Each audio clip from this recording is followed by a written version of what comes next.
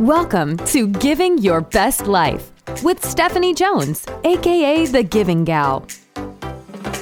Former police officer, private investigator, professional organizer who pivoted to the corporate world and then through giving 522 gifts became an author and inspirational speaker.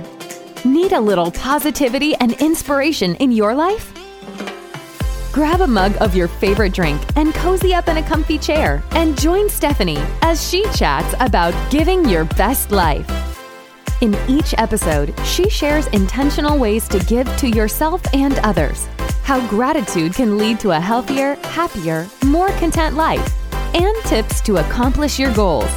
Let's jump into Giving Your Best Life. Hey friends, it's Stephanie here, also known as The Giving Gal, and I am here with episode number 19. This is a holiday Christmas season episode, and I want to talk about how to get your giving groove back. If you are in a funk, if you are looking for ways to reignite joy in giving, this episode is for you.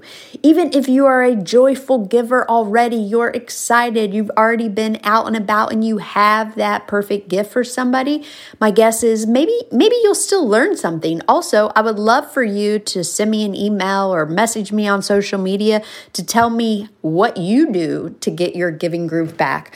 I also know that a lot of times in our lives, even though we may be good givers or even, medium good givers, is that there are just some of those picky people in our life. They're non-appreciative. I also recognize that our bank account may not be where we want it to be as it relates to giving. And so I always, I want to say that giving is not about the price of the gift. Do not go in debt over trying to impress somebody with a gift. It is just not worth it, especially these times and the pandemic. I know that a lot of people are struggling, and getting Christmas gifts this year may be difficult. So here are some things to think about. Is one, focus on the good. I don't care if it's your annoying coworker, it's a family member who seeks attention and not in a good way, friends, or a friend who is just a little bit too high maintenance. Let their faults go to the wayside. Don't let them overshadow if there are positive qualities about someone in your life that you need to be buying a gift for and you don't want to buy that gift. As the frustration during the season continues with some of these people in your life, remind yourself why you love them, why you appreciate them as a person, and maybe it's as simple as giving somebody the gift of encouragement, writing them a little note. Maybe it's somebody that you typically wouldn't buy a gift for, but you can always write them a card. You can send them a text. You could share with them in person why you like them. Pick up the phone and let people in your life know how you feel about them. We never know the burden that others are carrying with them. And so this is such a magical time of the year to choose to focus on the good in every person in your life, even those people that annoy and drive you crazy. Okay, that's one. Number two is make sure that you are freely giving with no expectations. If you've been listening to this podcast, you know that I talk about that often. That was my definition of a gift. Too many times when we give, our gifts come with expectations. For example, we think the receiver will appreciate, say thank you for the gift. Maybe your gift, if you're honest with yourself, has other expectations, like you're expecting a gift in exchange, or that they'll bury an old hatchet with you. Maybe there's something that you did to them and you think by giving them a gift, that'll make them forgive you, okay? Those are all expectations. And so when you change your mindset on this, that you're just going to give and not expect that thank you, you're not going to expect anything in return, you'll start to find joy in giving. If you are giving to give a gift that fits your budget and you put effort into the purchase, don't worry if someone doesn't like it or appreciates the gift. Remember, somebody else's reaction on this, especially if it's something that this year, maybe you do buy an extravagant gift and this year you can't, their reaction is on them, not you as the giver. Okay, that was number 2. Give freely with no expectations. Number 3 is focus on what you can control.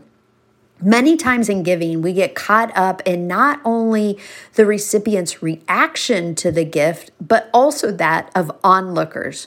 We've all felt that pressure during the show and tell portion of the holiday party or family gathering when each person takes a turn talking about what they've received and from whom. This stress can also rise to the surface regarding holiday season volunteer work or charitable donations. So ask yourself, why are you so stressed out about a particular person's gift? If you put thoughtful consideration into your gift and the receiver doesn't like it or they want to exchange the gift, guess what, friends? That is okay. If other people think it's too much or too little or too weird or too boring, that's also okay. You've done your part. You picked a gift that you thought was good for somebody. It was within your budget. You're giving with no expectations. It's time to move on. Okay, that was number 3. Focus on the things that you can control when you are giving a gift. Number 4, which you know me, I love to focus on giving and gratitude, is find gratitude. One of my dear friends, Kelsey Humphreys, go look her up on the internet. She's done a lot of interviews with really, really successful people. And what she heard over and over again was successful people talking about the integral part of gratitude practice within their life. So take, for instance, Tony Robbins practices gratitude for 3.5 minutes on 3 things every morning. Here's what he says. He says, I pick one thing and then I make it really simple, like the wind on my face or a smile on one of my child's faces. So I don't just have to have a giant thing to be grateful for, okay? And if giving is stressing you out due to lack of funds, be grateful for what you can give. Get resourceful, get creative. Find ways to give away your time or your talents.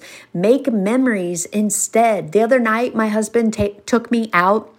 We just drove around looking at Christmas lights, which is something I love to do. And then we just went to a burger joint and we called ahead. We got it. We brought it home and we sit and watched a Christmas movie. Like, I would be totally cool if that was my Christmas gift for the year. Just making that memory and spending time and doing something that I love to do. So if you're in a position to not give anything, like a material item at all, many would say that, I don't know, people would judge you. I think if you are in a position to give a material something, okay, you're very blessed. I want you to try to remember during the hustle and bustle of the holidays is find ways to just practice gratitude where you are with what you have and with what you can give. And don't focus on how expensive a gift is. I know you've heard me say that already, but I just want to say it again. So number 4, find gratitude. Number 5 is find some perspective. Remember, it could always be worse. If you're having a pity party for yourself because you're down in the dumps about the holidays, go out and volunteer at a local food pantry, a soup kitchen, a homeless or domestic violence shelter, any places that are taking volunteers right now. The other day, they're still doing the Salvation Army. Still ringing their red kettles or ringing their bells to put money in their red kettles. The other day I was driving and the Lions Club was at the intersection collecting money. Like, go out and volunteer or find somebody who is worse off than you and find a way to give with them. Talk with people, inquire with people about their story, and you'll quickly learn things are allowing you to ruin your holiday probably aren't that big of a deal in the grand scheme of things. Okay, so find some perspective. 6, this is the final one that I want to cover, is fill your own gift bag too. I know I said giving isn't about you, but you can't be a joyful giver if you are stressed, tired, and in a bad mood. Gifts for you could be an hour-long massage. It could be getting I don't know. I love colored pencils or colored pens. Just something, if you have an office, that maybe is going to make you happy. And it doesn't have to be a physical thing. Yesterday, I just took 30 minutes to go out and walk on my trails. I didn't run. I wasn't going out there for a certain amount of time. I wasn't going out there to really exercise. I just wanted to go out on my trails and just spend some time out there. So that was a way for me to give to myself, to rejuvenate and just, make sure that I am my best self for the people that are going to be around me during the holiday season. Make the needed changes in yourself to find good in others, to give freely, and to get the most out of this season of giving. Don't enter the new year with regrets about how, what, when, or even why you gave. And to be your best self means to be living and giving without regrets. Friends, I hope a couple of these ideas resonated with you. They'll help you get into the giving groove of the season. And as always, hopefully these ways help you to get to giving your best life. Thank you so much for listening. We know your time is valuable, and we're grateful you shared it with us. For more information about Stephanie, her books, and speaking, head over to givinggal.com. And remember, there are many ways you can give back by subscribing to Giving Your Best Life, sharing this podcast, writing a review, and signing up for Stephanie's newsletter. We are grateful for you. Now go out and get to Giving Your Best Life.